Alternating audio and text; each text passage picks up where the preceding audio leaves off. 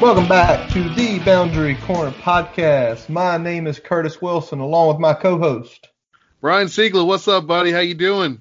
Buddy, sipping a brouhaha, listening to the storm roll here in the West End, watching a little sports on TV. What about you? Man, living the dream over here in Mechanicsville. Had a little takeout Chinese for dinner. Ooh. Been just one of them kickback nights, so hadn't been too stressful at all, buddy. I do like a little bit of the storm rolling in, though. Oh, yeah. I like summer storms are the best, man. And then it's even really nice being in the cave, watching a little baseball, watching a little basketball. The hockey playoffs have begun tonight, so, I like Playoffs? Playoff. 1 versus the 8 seed. Philly versus Montreal. I kind of like what hockey did. The way top 4 seeds, you ain't guaranteed play. We'll rank you after that, and then the rest of them, play your way in. Get a 5-game series win. I like the way they did it. I kind of wish the NBA had did that. I think it would have been fun to see like the bottom 2 seeds playing 2 other seeds in like a 5 or 7 game series. Yeah, that'd be pretty sweet. So you could definitely dial it up a little bit more and get a little bit more high stakes, I guess. Yeah. Although what Dame Lillard did last night, you as a Lakers fan, I'm sure that was not like, okay, this is what we're going to have to play in the first round. God. Yeah. I mean, Dame can keep talking shit to the Clippers, though. That's all good. He's not afraid to talk shit to anybody, including the Skip Bayless FU. I saw a tweet this morning. I was like, Jesus. And I read some things. There's Skip doing what Skip does. It was pretty funny, man. How's your weekend, dude? Oh, man. It was a pretty relaxing weekend, man. Pretty relaxing weekend. Got a little yard work done. Nothing too bad. Was fighting a little bit of a stomach bug a couple days ago, but we're past that now. All good now. What about you? I know you were out of town, had some traveling. Oh yeah, traveling. My niece got married this weekend down in Fort Chiswell, Max Meadows area, so about 40 minutes south of Blacksburg. Wedding was beautiful. I had a very interesting adventure Friday night after the rehearsal dinner. We get back to the hotel room.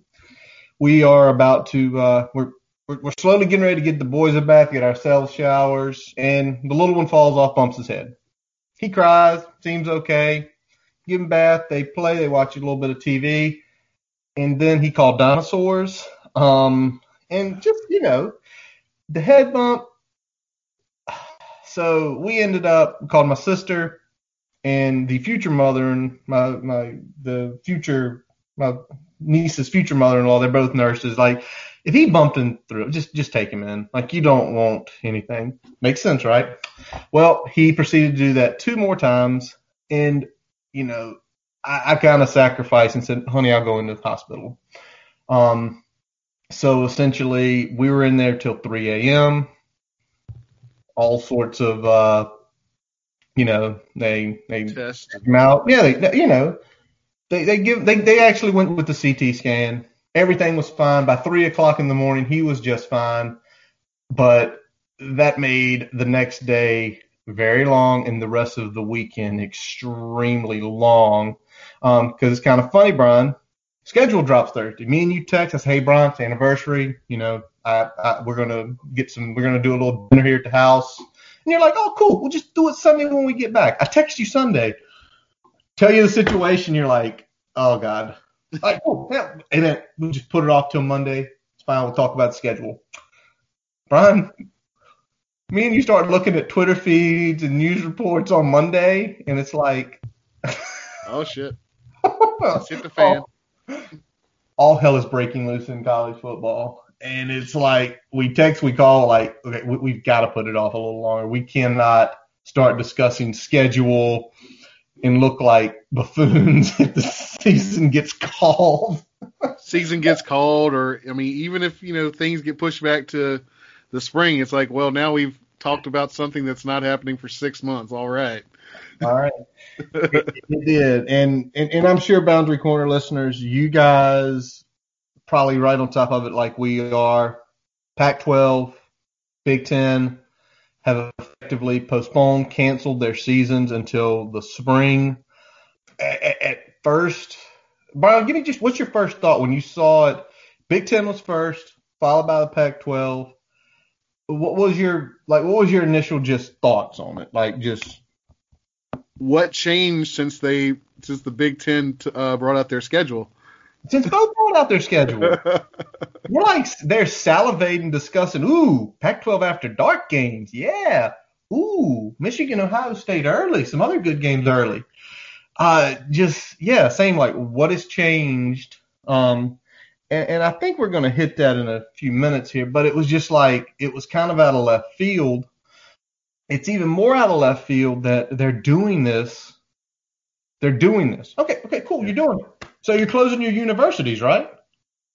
No, not to my knowledge. I've not seen a lot of big people come back and say, oh, yeah, Ohio State's virtual, Michigan's virtual, Penn State's virtual. Seems like the students are still coming back. So, it seems like even the ones that are pushing to a mostly online or full online situation they still want the students on campus. Yep. Because some students have to be on campus. So it seems like there is a push for anyone that can to be on campus for whatever reason. My guess is some sort of monetary reason, but that's neither here nor there. But Curtis, did you see some of the statements that came out as far as the reasoning? Yeah, let's both read. Let's just read both statements. Okay. I'm going to do the Big Ten, Brian. I think you have the Pac-12 there. Yep. So this is the Big Ten statement. The mental and physical health and welfare of our student athletes has been at the center of every decision we have made regarding the ability to proceed forward. As time progressed and after hours of discussion with our Big Ten Task Force for Emerging Infectious Diseases and the Big Ten Sports Medicine Committee, it became abundantly clear that there was too much uncertainty regarding potential medical risks to our student athletes to compete this fall. For many months, we had hoped to return to fall collegiate sports might be an opportunity to restore some sense of normalcy and provide brighter moments for our university, our city, our state. The first statement there was from Kevin Warren. The second statement there was from Wisconsin's Rebecca Blank with Barry Alvarez. Last kind of piece of that from the Wisconsin folks. Even so, today's decision by the Big Ten to postpone the fall 2020 sports season is the correct one. What did the Pac-12 say? All right, so let's start with Larry Scott, Pac-12 commissioner. Health, safety, and well-being of our student athletes and all those connected to the Pac-12 sports has been our number one priority since the start of this current crisis. Our student athletes, fans, staff, and those who love college sports would like to have seen the season played this calendar year as originally planned, and we know how disappointing this is. Then we also have from the president of the University of Oregon, all the Pac-12 presidents and chancellors understand the importance of this decision and the disappointment it will create for our student athletes, the coaches, support staff, and all other fans. Ultimately, our decision was guided by science and a deep commitment to the health and welfare of student athletes. We certainly hope that the Pac-12 will be able to return to competition in the new year. All right. I'm going to say something for both of these. If the well-being was so much concern we had to cancel, what the bleep did you bring them back on campus 2.5 months ago? Any explanation with that, Brian? Any reasoning? No, because if you knew this was the ultimate outcome, or if you knew you were potentially still had this option on the table without playing any games and seeing what was going to happen, then you shouldn't have brought them back. And you definitely shouldn't have put out a schedule like the season was about to start up in 5 weeks. It's very true. You're already unmitigating your risk by doing that. We're going to bring them on campus. We're going to do this. We're going to have them train. We're going to do all this. And it's like, wait a second. You said you were all about their health and well-being. The most healthy and well-being would have been, nope. Until we feel you guys are secure to play, we're not going to bring you on campus. They didn't. Yeah. So there's a lot of hypocrisy in those statements, in my opinion. I could be wrong. But I see something else playing out here. that seemed to coincide a little bit with a lot of these decisions. Oh, what was that? We had players that came together in the Pac-12, then later players that came together in the Big Ten. List of demands, talking about potentially wanting to create a association of college athletes, wanting to have a universal protocol for COVID across the nation, not just dictated by the conferences. And then all of a sudden, that's when the winds of change started to blow through, and a couple of these conferences get cold feet, because nothing in terms of the data that they were analyzing changed, at least to my knowledge. Nothing has been put out that said, okay, well, the numbers were here 2 weeks ago and now they're here now. I mean, to my knowledge, nothing has changed that would have dictated hey, we're announcing the schedule, and in 48 hours we're meeting to determine whether or not we were going to play this season. Absolutely. The players making those statements, talking about banding together, talking about having an association, wanting a seat at the table, asking for more, that to me, they can say all they want about, it's liability. Dude, I was talking to my neighbor tonight, man, and me and you talked about it. You're bringing kids back to campus. The liability's already there. Yeah. The liability's there. It is. You I mean, as soon as they're on your campus, you have some degree of liability. Your liability's there. So it kind of makes no sense, but then this happens, and it's almost like these two conferences are thinking, you know what, we're going to try to squash this. We're just going to end your season. That's cool. What they probably haven't thought about is there's 3 other pretty big players, and we'll get to those in a little while.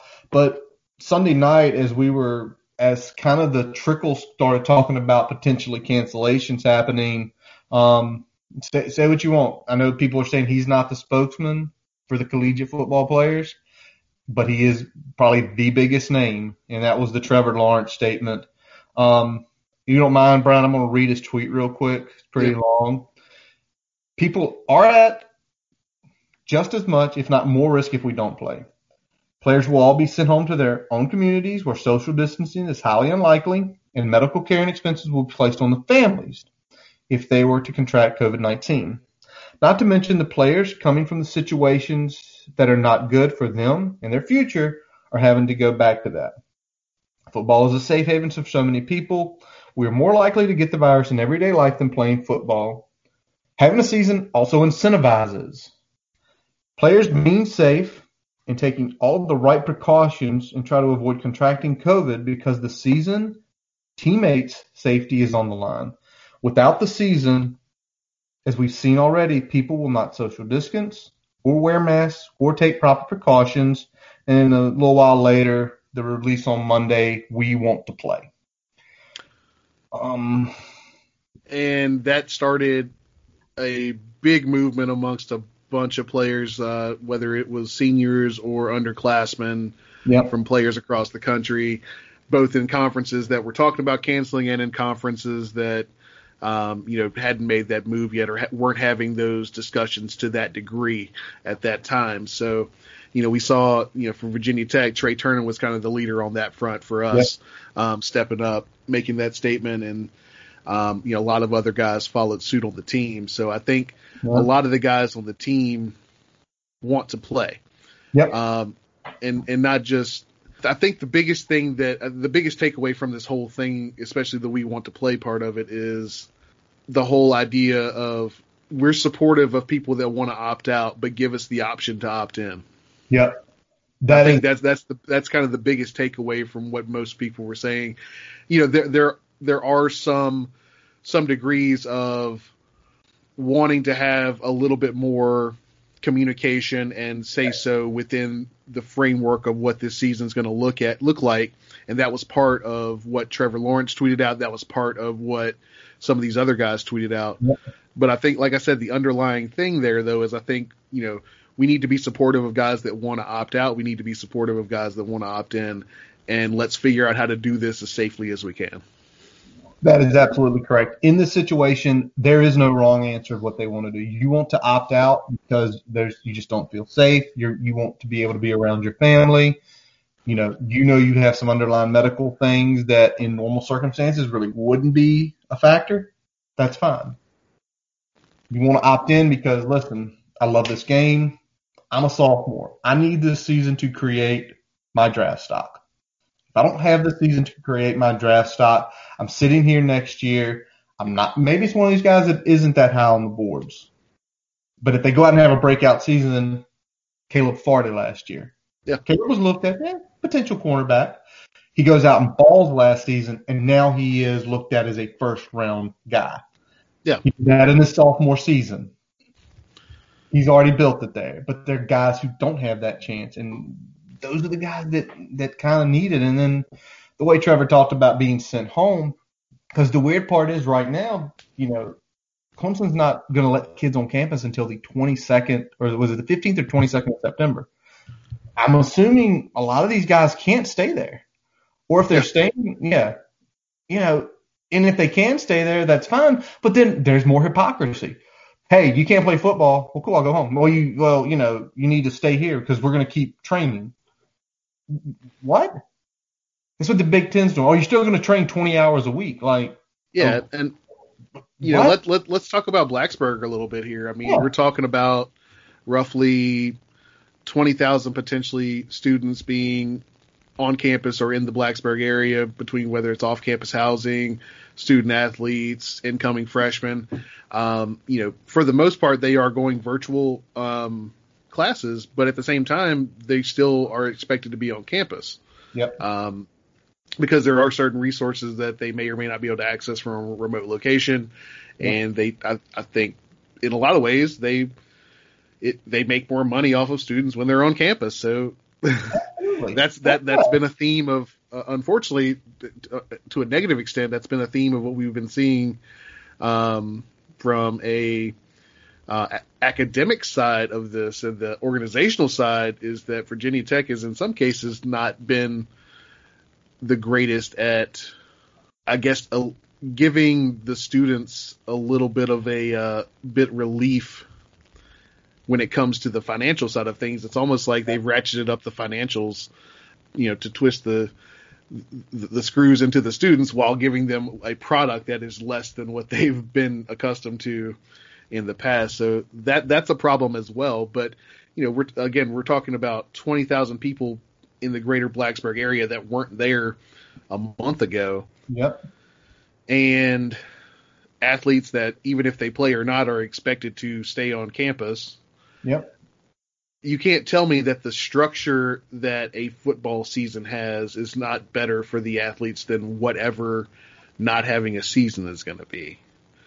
And that's kind of been my point of view here, is that, I don't think people understand that for the most part, even during the season, a student athlete's day is very regimented.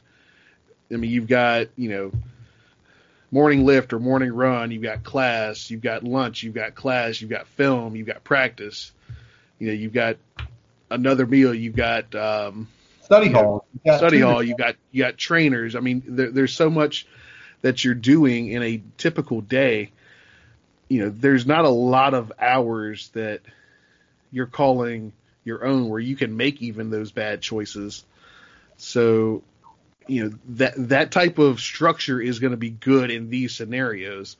I get the potential added risk of being in close proximity with, 80 other people during practice and, 55 people on a trip. But at the same time, if you're not doing that, there's a very good likelihood that you're going to be in close proximity with people in dorm rooms, in close proximity with people in common areas or areas where food is served. Most people with more free time on their hand are going to end up doing more social activities, and it's going to create more interactions. So at some point we need to take stock of, if they're on campus together, they're at risk regardless of whether football is being played or not. Absolutely. And you made so many points about the regiments, rigid schedules, but also what the Big Ten and Pac-12 has done is they've taken the carrot away from the players. Yeah. Yeah. They've taken it away. Instead of saying, hey, listen, you guys need to be very disciplined. You need to wear your mask. You need to social distance. You need to wash your hands. You need to do all these things so you can play, so you can put that tape out there.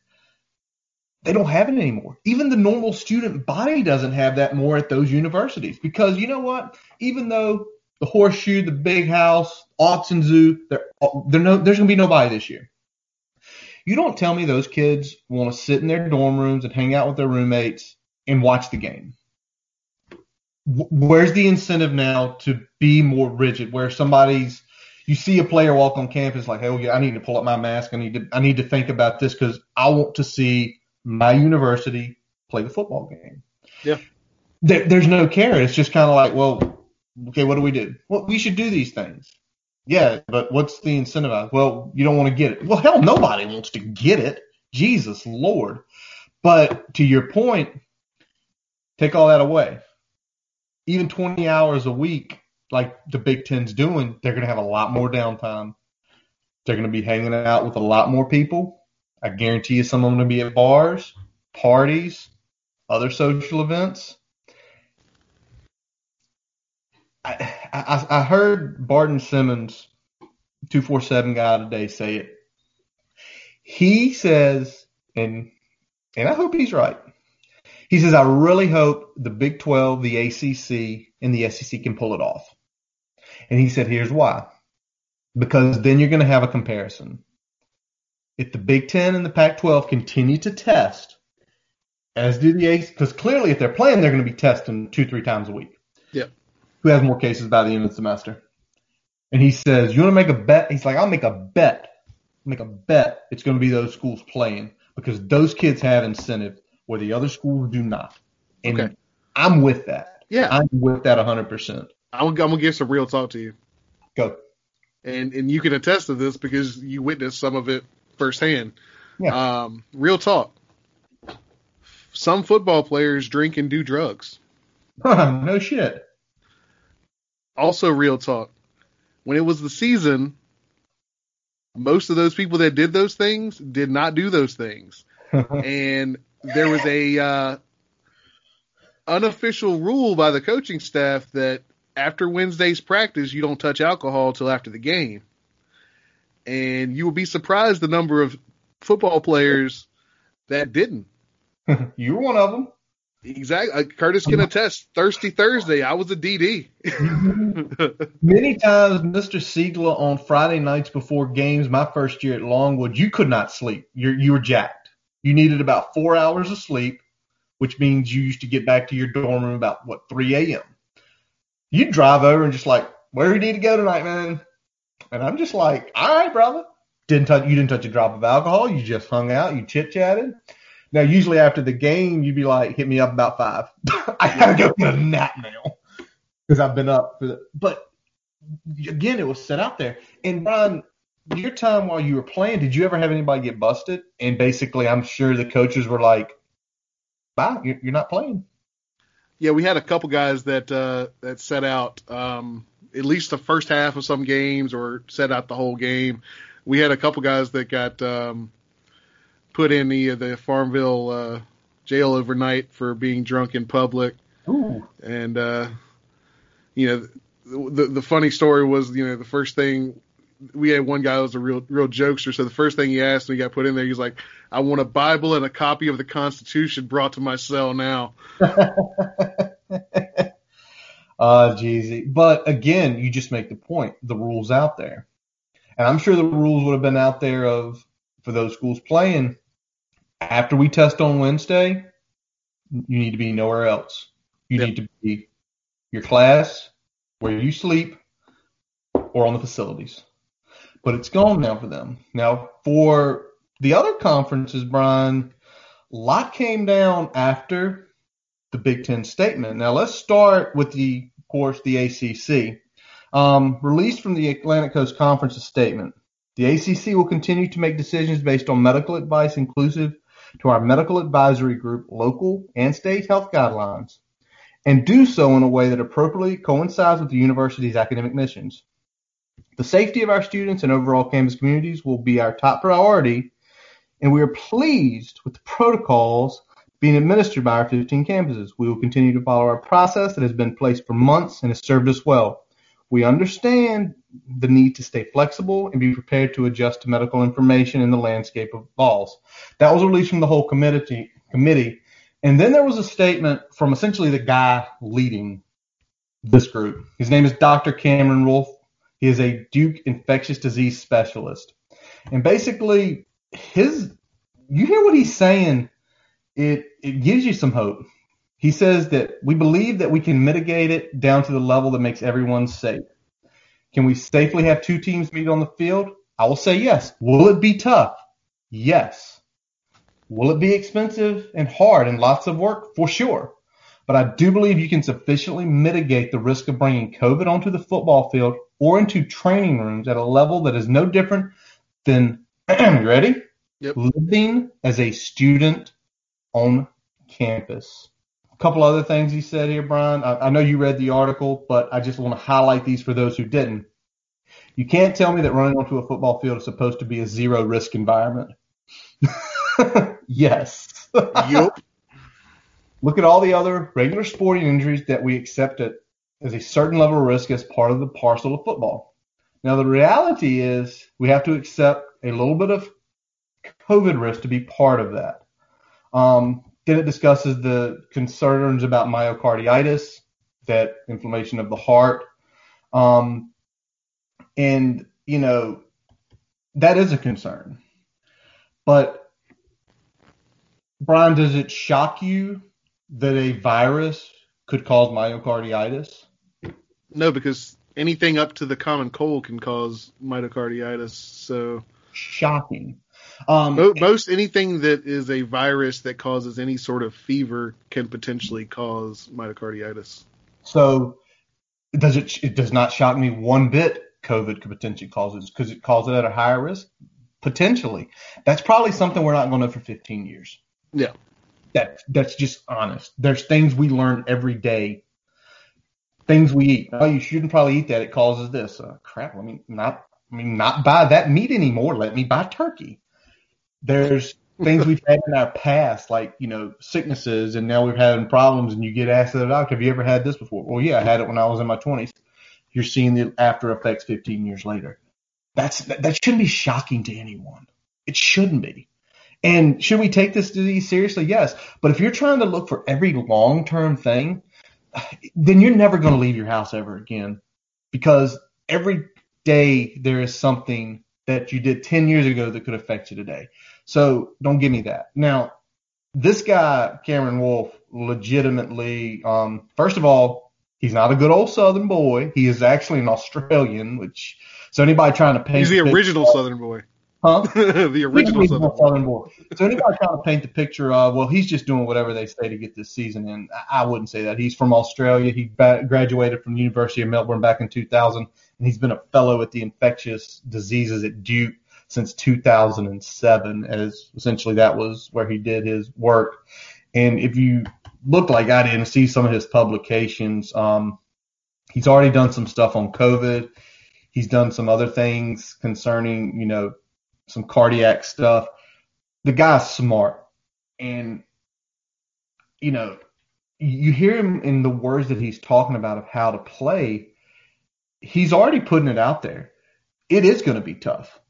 And I'm sure what he's preaching is what they're preaching inside those facilities in the ACC. Like, you can't screw up. This is going to be hard. This is going to be tough. And likely one or two slips, it could end the season.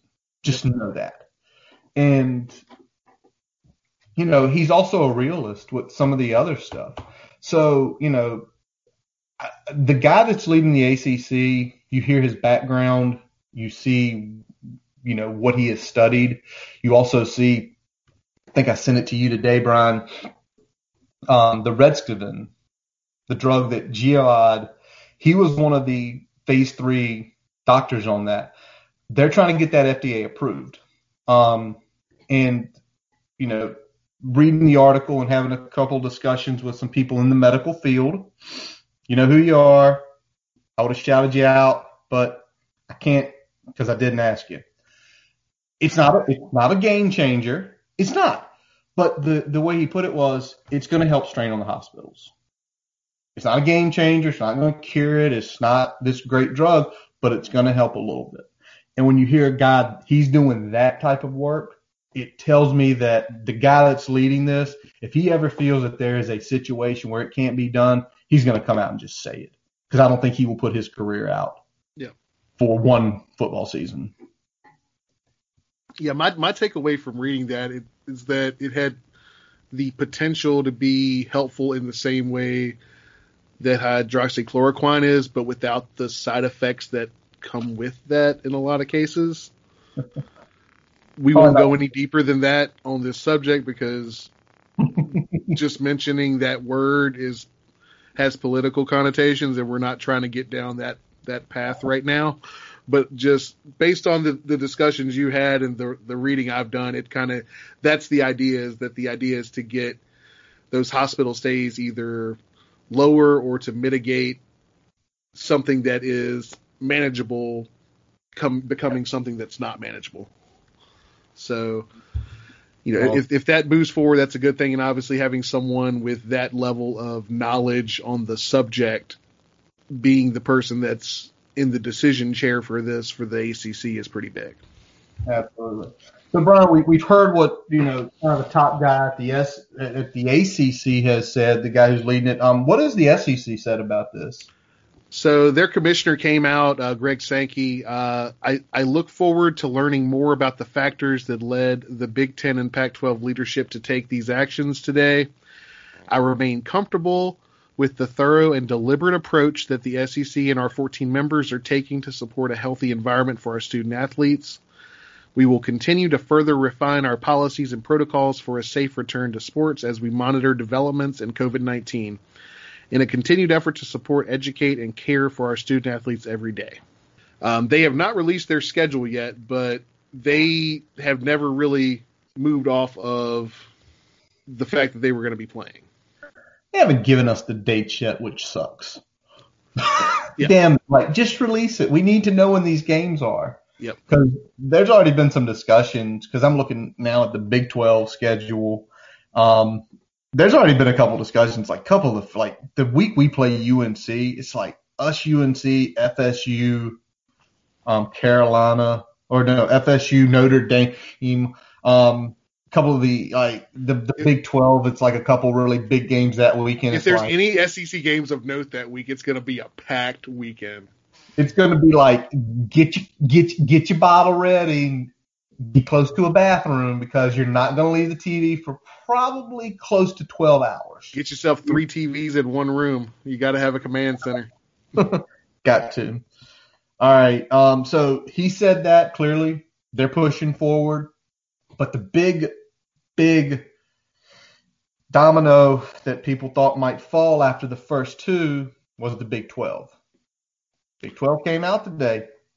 Big 12 presidents are going to allow the conference to move forward toward a season, and a revised Big 12 schedule is going to be released after approval from the ADs after tonight's meetings. Schedule is released. They are going to start the 26th of Big 12 play. I think they have games leading up to that in the few prior weeks. Yep. What they're doing 9+1, right? They're doing 9+1. They play everybody anyway, but they're doing that additional game. But they're doing that before they're not, unlike the ACC, where the ACC is essentially letting the +1s be wherever. Yep. Big 12 is like, it's either going to be the weekend of the 19th or the 12th. You're getting a warm up. This is when you're playing. I'll tell you one thing they didn't do. What's that? They didn't fuck a team like they did in the ACC and have a bye week as the last week of the season. That's true. This is their normal, though. They play. Everybody plays. It's 9 teams. First weekend, I see 3 very interesting games with Iowa State, TCU, Oklahoma, Kansas State, and Okie State versus West Virginia. That's that. Kansas State beat Oklahoma last year about, 4th week, 5th week of the season? Yep. There's freaking Oklahoma. Me and you texted on that game. We're like, they cannot stop the run. Do something. He's like, poke him with a stick. Do something. You as an offensive lineman loved it because it's just like they're just annihilating them in the trenches.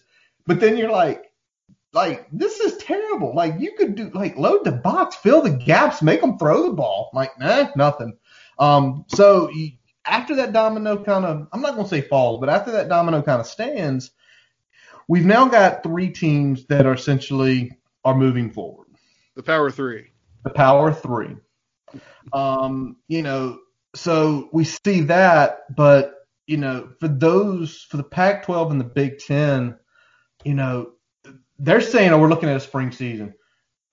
Hey, Brian, you played football up until you were in your, early 20s. Is there any possible way could a team minimally play 19, 20 games in the course of 8 months? No. Okay.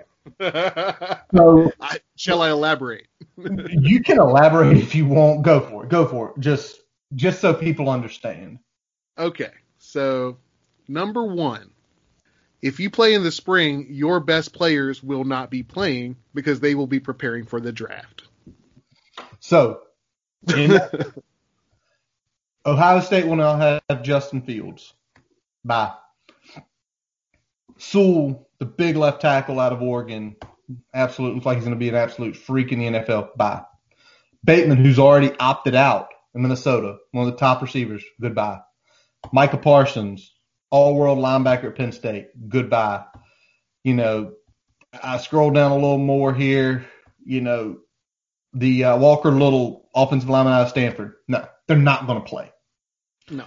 So, don't get me wrong. You go from your best players playing in the fall, potentially opting out, to 100% they're all opting out. They will not be there. They will not play. That's not even counting the people and we still haven't had this discussion. What if we're not completely out of COVID? There's probably going to be some kids that say, I'm opting out. I'm not going to play. There's still going to be underclassmen opt-outs. You also talk about, so I like to term this. There's a cycle of an NFL season and then the cycle of an NFL offseason. There's a cycle of a collegiate season and the cycle of a collegiate offseason. Okay. And what you're essentially saying is that you don't get a offseason. I mean, you're talking about playing games from January to early April and then having 2 months before you're gearing up for fall camp. Well, Brian, let's just talk about this. Let's just go through the normal beginning of a year. Most teams, their last game is in January, whether it be early or a couple weeks in if you won't play the national championship. How much you're usually given how much of a break? You probably get 2 to 3 weeks after the season ends. Nothing. Yeah, nothing. You might be doing stuff on your own, but there's no organized activities. You're expected to not gain 30 pounds, but at the same time, you're not expected to be in game shape either. So you've got 3 weeks where you're just working out to not become a fat ass. But there's nothing organized about it. There's no team activities. It's essentially don't gain a ton of weight over the holidays. But then even after that, you kind of mentioned to me when we were talking about this, it's a buildup. You're not going out there after the second, third, or fourth week. You're not going full bore. No. It's a gradual, in the month of February, kind of a gradual lead up for 2 or 3 weeks. And then the last few weeks, you're going hard. But then after that, we see it. We see the Hilgart photos every year as Virginia Tech fans. But then what happens in early March? You dial it back a little bit. You get ready for spring practice. You take about a week off that you're not doing as much of those official activities, and then you're rolling into, spring practice, spring ball, where things become more regimented again. You're looking at, lifts, you're looking at film sessions, and you have actual practices in that period of time.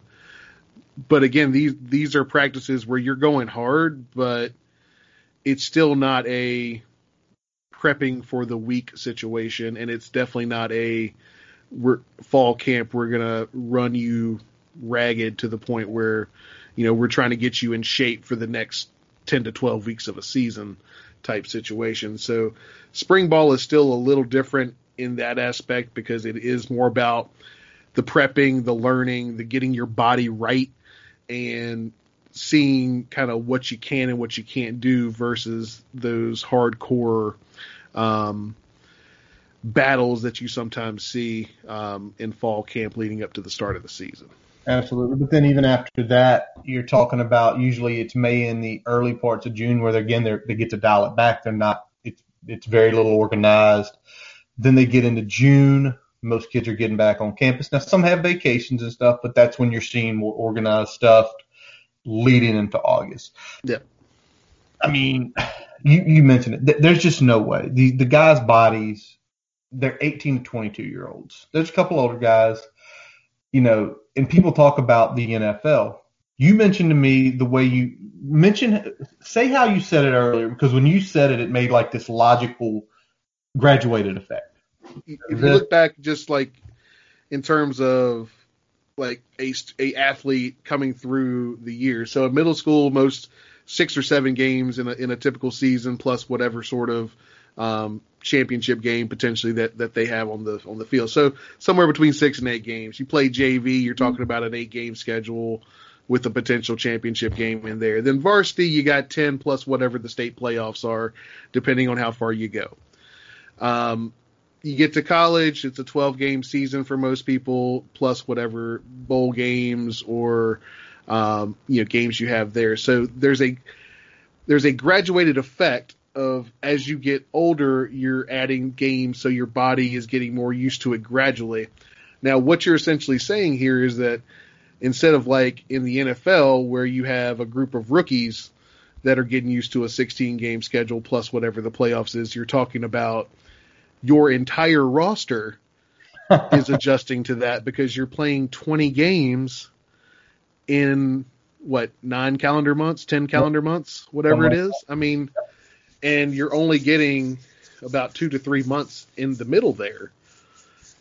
I mean, at some point your body needs to recover, and it needs to recover, and then it needs to build a foundation towards that next season. And you're not getting that by playing in the spring. So I think there's inherent medical problems that could come from that, whether it be not having enough time for a serious injury. I mean, you're essentially saying if you get a serious injury in the spring, you're not playing in the fall.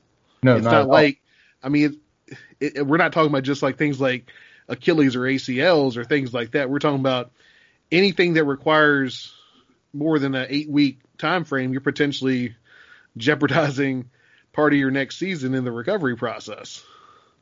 I mean, absolutely. So, we've already kind of hit on money. Some people are saying, how is this going to affect, we've already, it's going to affect communities. I don't even say it's not even a question. You're going to see for those in those communities up there, potentially you could go back in 2 years and the bars that you like to go to is gone. The little mom and pop shop you always stopped at before you tailgated is gone. That's the dire consequences of the money part. Now, as far as the schools go, I've told you my opinion, Brian, numerous times, just on off conversations. If you were to tell me right now the ACC were to cancel football this year, here's exactly what I think the athletic department of Virginia Tech looks like. All non-revenue sports are cut. There would be 5 sports left. 5. What you got? 6, excuse me. I missed one there. Clearly football, men's basketball, women's basketball, baseball, softball, and wrestling. That would be it. That would be the only ones left. Softball, baseball, you do get enough of a crowd to probably cover the expenses of a season. The wrestling programs have a very good line of boosters that you see donate. It's also the top tier program. You're not going to get rid of that. And then clearly the basketball programs, you always have the option with March Madness to bring in extra money to pay for the program. That's a lot of sports cut. And I think you would see that at most every school, that there would be a bare bones minimum.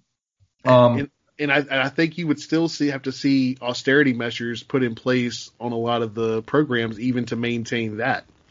Yeah. Whether it be coaches taking a % cut for a season, whatever it may be, I think you would still have to see that, even if you have to operate without the non-revs.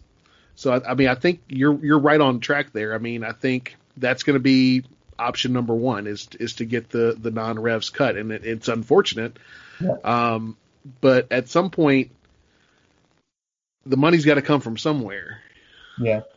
And you're not going to cut sports that have the potential to bring in revenue for the school.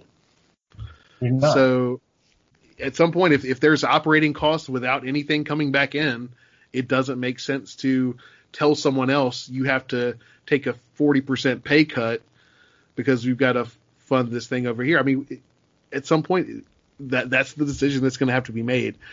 We talk about, the schools and the money. I mean, let's talk a little bit about how some of the player agency has worked in this whole thing, both from, we talked about earlier with the opting out and then wanting to opt in and things like that, but also, we had a little bit of an update here about NCAA eligibility that came out just before we started recording here.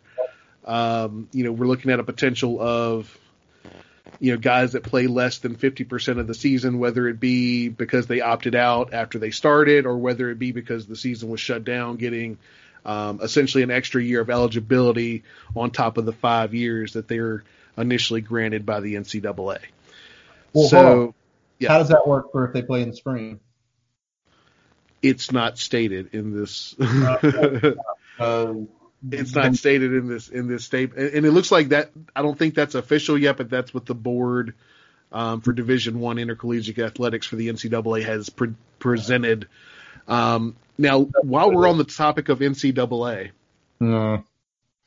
holy shit, what a rudderless clusterfuck they have been in this whole thing. Now, what I didn't expect, here's what I didn't expect. I never expected them to come out and say, here's the plan, all conferences have to follow this. I never expected that because, let's face it, the NCAA does not have that type of leadership ever. They've never been that type of leadership. But what I did expect is, hey, here's maybe some minimum type parameters and protocols that we want you to issue, or here's our opinion on the subject. You do that with what you will. Yeah. But they're essentially playing the zero liability game here and saying, if we don't say anything about what conferences decide to do, we have zero liability and what happens should things go south. The only thing the assholes have said is you can't make kids sign a waiver of liability. Okay. That's the only thing they've said, which is kind of like you're putting the conferences in even a tougher spot because the schools can lay out, listen, you sign this, you can't sue us. It's your decision to play. If you don't want to play, you can sign this and opt out, or you can opt out, and that's fine. You know what's funny though? That I had to sign a medical waiver when I played football. So it's interesting that's not something that could apply here. But yeah. I mean, I understand that there are certain things that essentially, as long as there was no gross negligence by a university or anything that happened on the field, then that's what it is. Well, I mean, we see all this and they've done nothing. So let's just throw them out because they're worthless basically. But I'm going to ask you this. The conferences make the money. NCAA does not make the money. Yeah. You've seen them even more without structure, without power. And I talked to my neighbor tonight. He's a UVA and a VT grad. And is this when the Power Five break off and just say, you guys are morons, you have no structure. We're going to create our own. We're going to essentially, we're going to have a commissioner. They're going to give us guidelines. They're going to give us protocols. They're going to give us everything we need to do. Could this happen? I think you're going to see potentially up to 3 things coming out of this whole debacle. You're potentially going to see player organization in some way, shape, or form, even if it's not a union, quote marks there. I think there will be some type of player input more than what is in place now for both at the conference level and at the NCAA level. I think there's the potential to expand and maybe even refine further some of the ideas of name, image, and likeness, and potentially direct payments to players. At this point, the conferences are assuming some risk. The players are assuming more risk than that.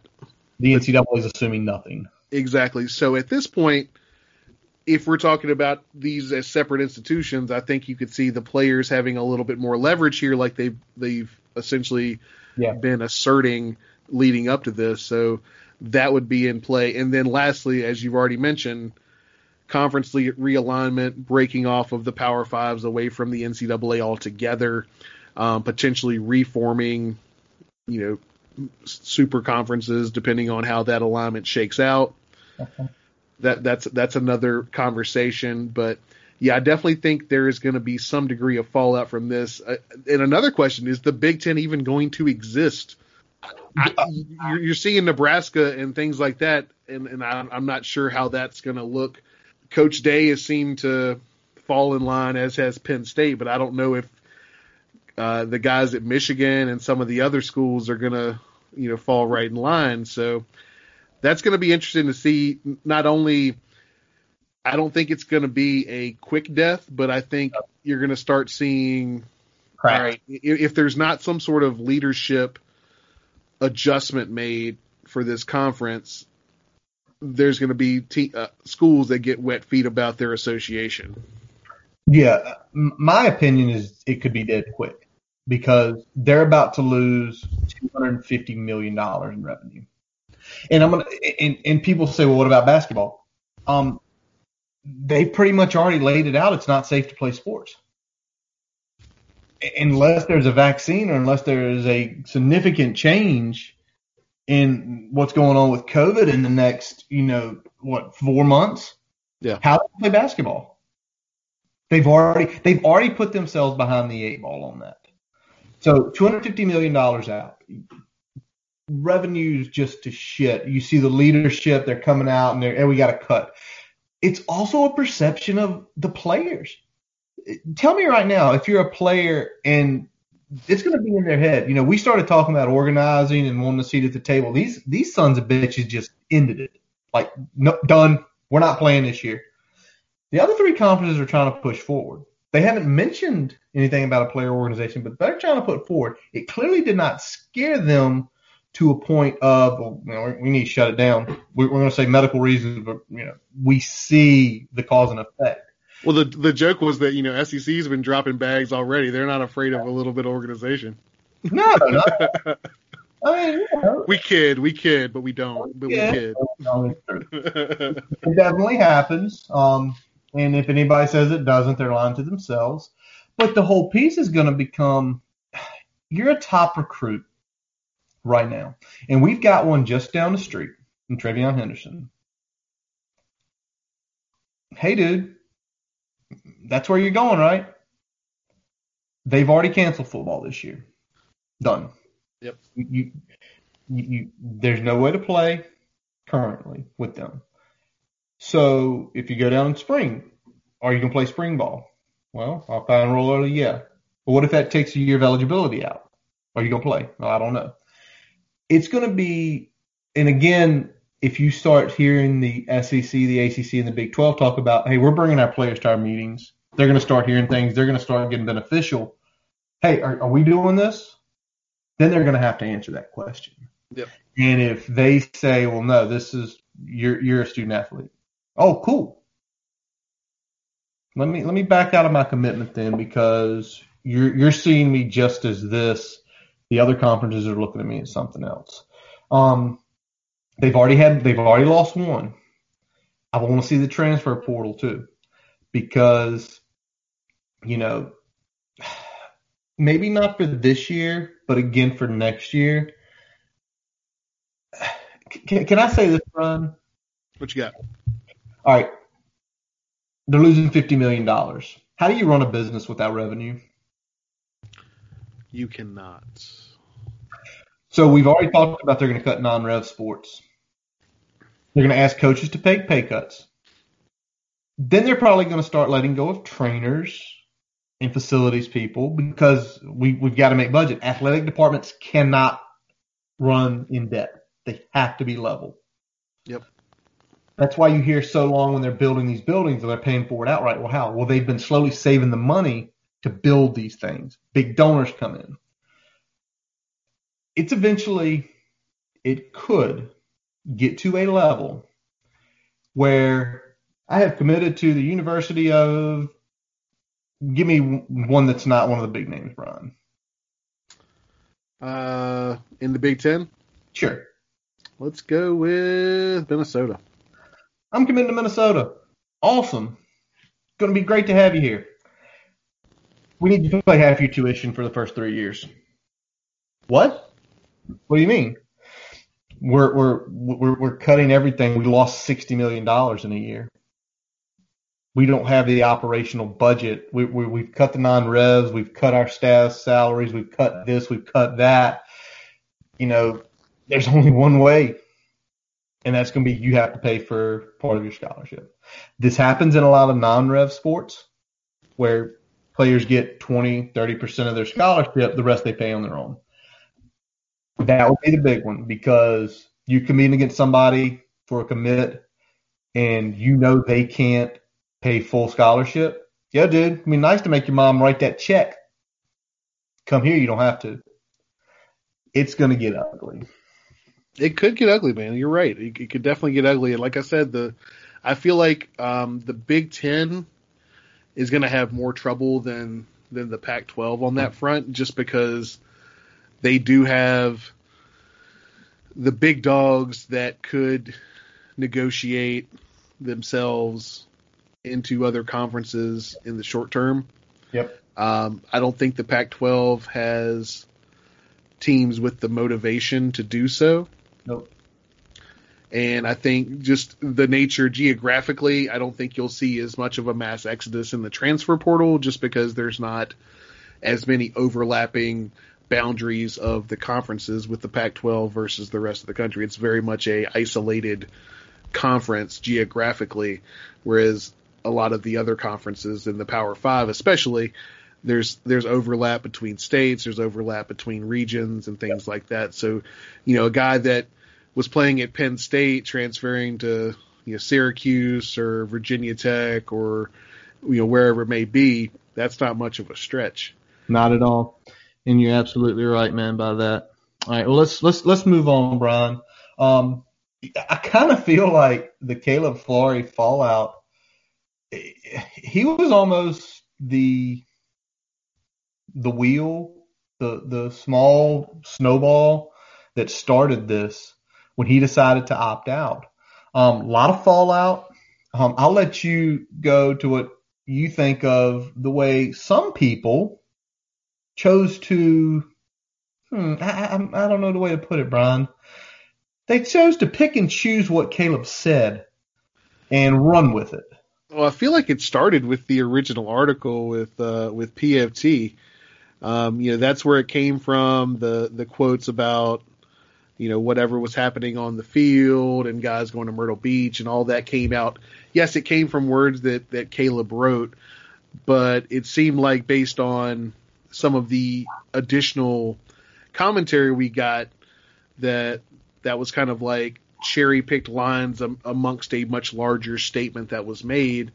And, we've seen kind of what PFT has been doing with their coverage of COVID and what they think about what a season should or should not look like in this case. So, I'm not saying that it was a politically motivated or a "see, I told you so" type story, but it definitely kind of felt like that. It felt like a couple of the guys and the Virginia writers kind of ran with it, and then you get some additional information. It turns out that it wasn't between the Zolciak article in the Roanoke Times and what happened on the Today Show, it's like, okay, well, that's a slightly different narrative than what we were seeing at first. And I mean, I know the fallback was, yes, it was Caleb's words. All we did was report them.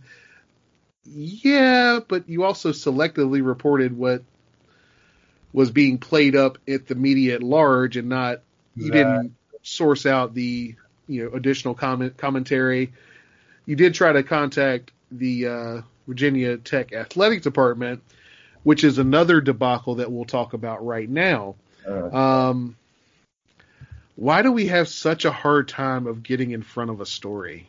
No clue. The only thing you can say is whoever's running the PR does not know what they're doing at all, because it seems very. I hate to say this.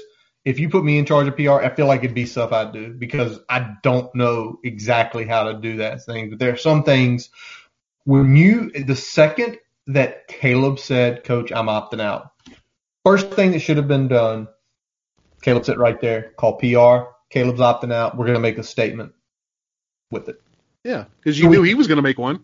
You know he is. He has to. So it's like, Caleb, it's fine. We've had the conversation. I want to put a press release out if you're okay with it. Or when you make your press release, I want us to release at the same time. So we're in lockstep of what we're doing here. So yeah,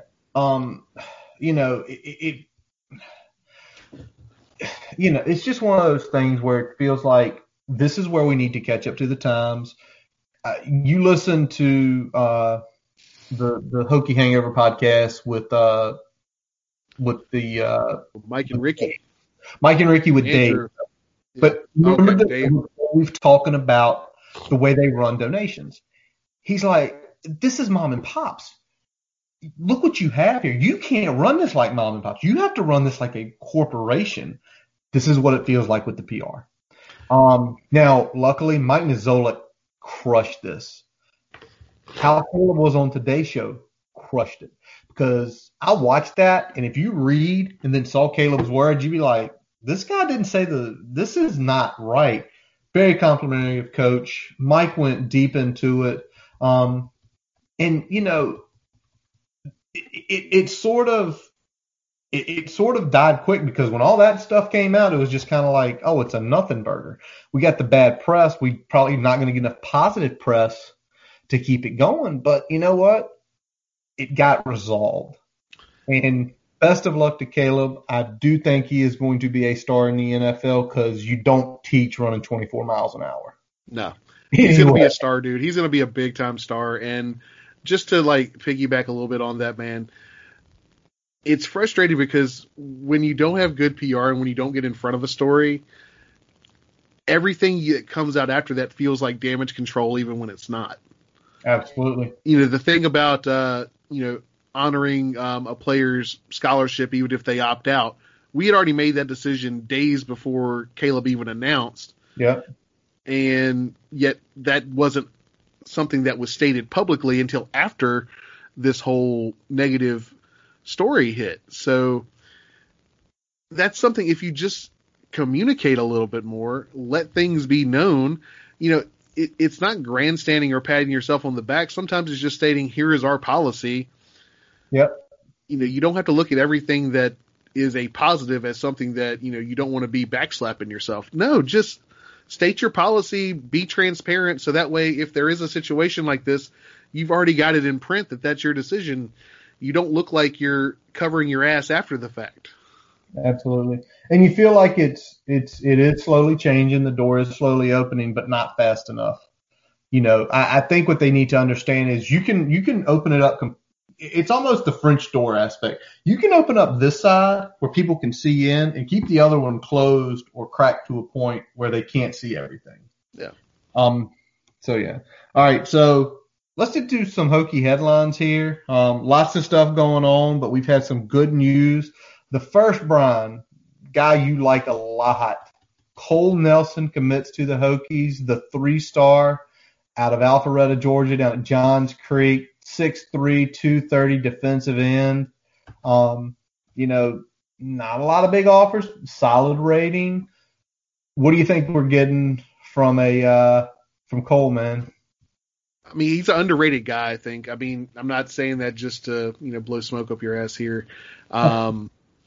Rated 86. I mean, I think he's better than that. He's going to be a guy that's going to make some plays for us, probably pretty quick in the process. I like him probably in the same ballpark as I liked, the tape on Alec Bryant in a lot of cases. So I feel like they're the same type of player from a size perspective and what they like to do on the field. So I think we're getting a really good prospect with him. I'm looking forward to getting him in Blacksburg. Once we close out this year, hopefully we can get some traction on getting some more official visits here for a lot of these kids. I know he's already visited once, I believe. But it'd be nice to get some of these kids back on campus, even if it's not to watch a game. Yeah, just to get them back on campus and get them comfortable with the surroundings would be awesome. And you look at him, at 6'3", 230, he's not far away from a playing weight. You probably even feel comfortable saying if he comes in first year weighing 235 pounds and he shows good, you can find ways to get him on the field.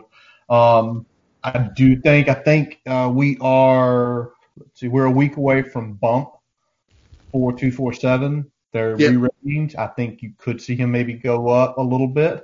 But either way, it's a steal.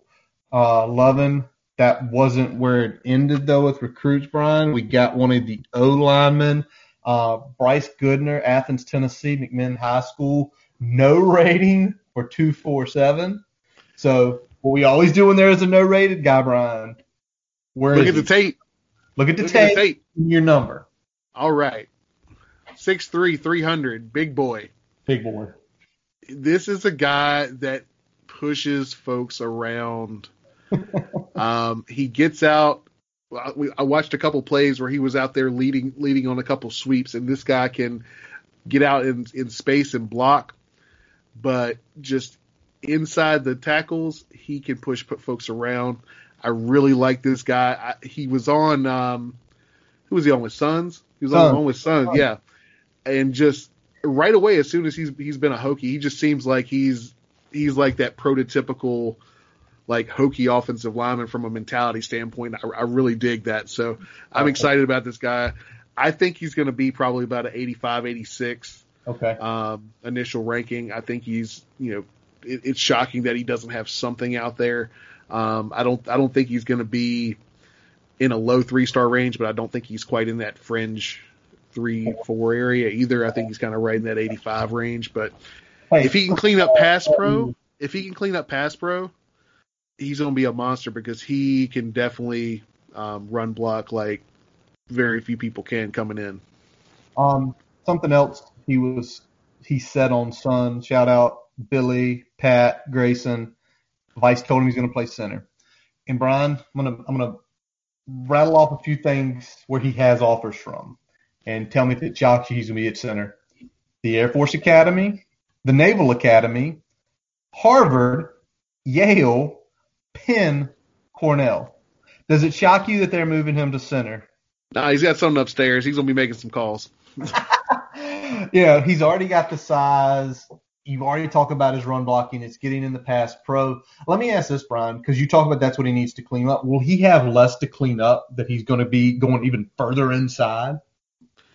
It's definitely going to help because he has less to do with set, more about just the technique and being able to, snap his head back, get a good punch, make sure that there's no initial penetration on the interior, because that's where he needs to establish a pocket at the front half of the line there. I mean, I know there's been a lot of talk about comparing him with Brock in terms of like that motor and being able to just completely take over a guy on the inside from a running perspective. So I think moving him inside is going to help him leverage some of that, some of the struggles he may have in pass blocking. So I think it's going to be a good thing for him. Awesome. Yeah, I'm ready we'll see him get that recruiting bump in a week from now. We'll see the Hokies ratings go up. Although this guy next I want to talk about, Brian, he's not a high school guy, but an FCS transfer from Villanova, Changa Hodge, transferring in if he can play this year, 6'1", 200 pound. Last year at Villanova, 65 receptions, 1,118 yards, 13 touchdowns. Yep, he's taken the step up. But man, those numbers, that's a CAA schedule. Yeah. Can I CAA, throw this out there? yeah. You know what he did against JMU? Let me see. Yeah, but I can find. Eight catches, 134 yards. Woo! And they lit him up for 390 total passing yards in that game. So he accounted for, about 40% of those yards. So that's a pretty big thing there. I mean, it looks like he runs really good routes, really good against, one-on-one and press. So I like what he's doing. I mean, I'm not sure if he's going to be a guy that's going to press for, the first three wide receivers on the field, but definitely is going to help with our depth, which is what we need a lot after some of our departures. So, nothing to complain about there. Love the ad. Absolutely. Now I'm trying to figure this out because I'm looking at it here. Is he a junior this year or is he a senior this year? That is a great question. From all I've heard is that he was immediately eligible. So, you talk about building depth and something else while I'm looking this up. Is this going to become a trend too? Are guys at the FCS level who have breakout seasons going to bust their asses to graduate and get 1 or 2 years eligibility at the FBS level if they put the production out there? I mean, we're starting to see it a lot more, and I think as more and more FBS teams get used to the transfer portal, we're starting to see a lot more of it.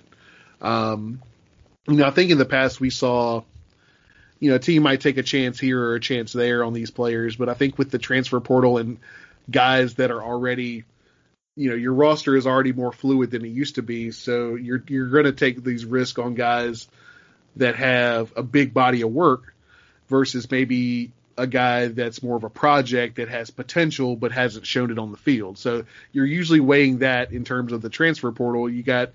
Rarely do you see like true stars in the transfer portal. Usually you see guys that have had either are with Power 5 teams that either had a decent season or, sparked here and there but didn't get a lot of opportunities that want to potentially see their reps go up, or they want to start somewhere else, or, guys like, Changa Hodge here that had a really good season at a Villanova that wants to step up their game to the next level. Yeah. And he gets a chance this year because when the FCS cancels, well, I'm going to try to shot myself. Yeah. He is a senior, but in this, what we just read with the eligibility, if he's not quite there, you want to make a bet that they don't say, hey, dude, just chill. You're not going to play this year. You'll go through spring. You'll go through a full fall camp. And you'll have the opportunity to play next year as a redshirt senior. So I like it, man. I like it. Now, Brian, what also has happened is our head coach, Justin Fuente, at his first press conference and said a couple things. The ones that did not that kind of shocked me, because, again, it's quiet. You don't hear much. Jaden Cunningham essentially injured his Achilles last winter. He's still recovering. He will not be. He's going to be doing online classes. And again, the way everything we're reading, if he doesn't play, he still has 2 more years of eligibility, which essentially helps long-term with defensive tackle depth, which we know inside is where you need a lot of depth. And then the other one was Cole Beck, strictly focusing on track. I think that's a lot of sense for him. You see some of his times. I think Cole now is probably looking at, can I make the Olympic team? Maybe not. Heck, maybe even next year, maybe in 4 years from now or some of those other games. Yeah, I think that's true with him. And, it clears up an extra look there at the running back position. I know he was more scout team look and things like that, but it's definitely another spot on the roster for a running back. I know we got a stacked room there already, but we do have some guys that are more versatile that flex out at different positions. So I think that room's going to be really interesting to watch if we can get the season in this fall and especially even going into next year. Absolutely. Other one, Tawan Garbett, he is absent right now from the Hokies. It's non-COVID, non-discipline, just some family things going on. He's on scholarship. He's in school. They don't know if he'll play. Garbett was going to be looked at as that, potential starter. If not, first guy in. Missed some time last year. Had some really good plays. 31 tackles, 1 sack. I don't think it kills us. Some people think that without him, it's going to significantly hurt. I think with Reed, with Belmar, some of the young guys stepping up, Beatles and Brian and Wooten, it's not going to kill us. So it's one of those things. If it's a family matter, whether it be a family member sick, some other things going on, hey, dude, do what the NCAA just said.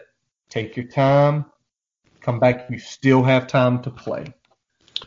Yeah, and I mean, even if he decides at some point in the season, if he plays less than 50% of the season, he's getting this year for free. So he may be able to help us in crunch time if he, feels comfortable with coming back to the team at that point. So, there's potential there, but obviously we want him to take all the time he needs. It definitely hurts because I do think he was going to be the guy playing opposite Reed as the first guy out there. I think that Belmar does well, and I think he's going to be the guy that's going to probably get most of the reps with Garbett out. But I would have liked to seen what Garbett could do as that first line there, and with Belmar being the first guy rotating in. But, we'll see what happens, but wish him nothing but the best, and, he'll be back with us when he can. So we're also still, unfortunately, waiting on a NCAA waiver for Raheem Blackshear. Just play him. Fuck them. Put him out there. See what they say. Well, we don't know if you have a right. Fuck you. You don't have any control anymore. You just don't play him against UVA so they can't take that game away from us if we win the cup back. No, screw that too. We won't give him the cup back. No, it's ours, bitch. No, we won on the field, man. I don't care if the NCAA says that he was ineligible. These assholes didn't help us do anything when we're trying to get prepared for a season. But in reality, with the Blackshear thing, where it's irritating is he put in his request in January. And his request was, my coach, the guy who recruited me, got fired. I don't want to play there anymore. I don't care who. The normal coach change, usually it's done. He did it in January. JT Daniels did it in May. He's gotten approved. Tua's little brother did it in May. He's got approved. There's a couple other guys who got approved who did it pretty quick. Seems like that the NCAA really don't care about when you do it. It's about who you are and the position you play. So, you know what? Or the team you're transferring to and from. Transferring to. Although it's funny now, Tua's little brother can't play this year, bro. But the big piece is just fuck it, play him. What are they going to do? What can they do? Screw them. And it's getting to a point where, what they need to do, honestly, is just go ahead and say any transfer, it's automatic play. We're not making decisions because of this stuff. Brian, Coach said one other thing that kind of caught your ear, and then kind of caught your ear about with a guy we talked with a couple of weeks ago. Yeah, so spoiler alert to all the Hokies out there. There is an open quarterback competition. Now, that's what he said, and I think this goes back to another problem that Coach Fuentes sometimes has, is that he says something but means something slightly different. And what I think he means here is that, he's paying lip service to these players. He wants to motivate them. He wants to get the most out of them at practice. He wants them to push each other to be the best they can be. And I think that's his way of doing it, is saying essentially, you have to earn this position every day. You're not being given this position. You have to earn it every day. That's not saying that the position is not Hendon Hooker's. I think it is Hendon Hooker's. But I think he wants him to approach each day of practice like he's still earning that spot. Whether you think that's a good thing or a bad thing, that's your opinion, but I think that's my interpretation. I don't think that there's an open quarterback competition that he doesn't know who his starter is going to be. I think he knows and wants his starter to be Hendon Hooker, but he's not going to start him unless he goes out there and earns that every day and gives him the effort and the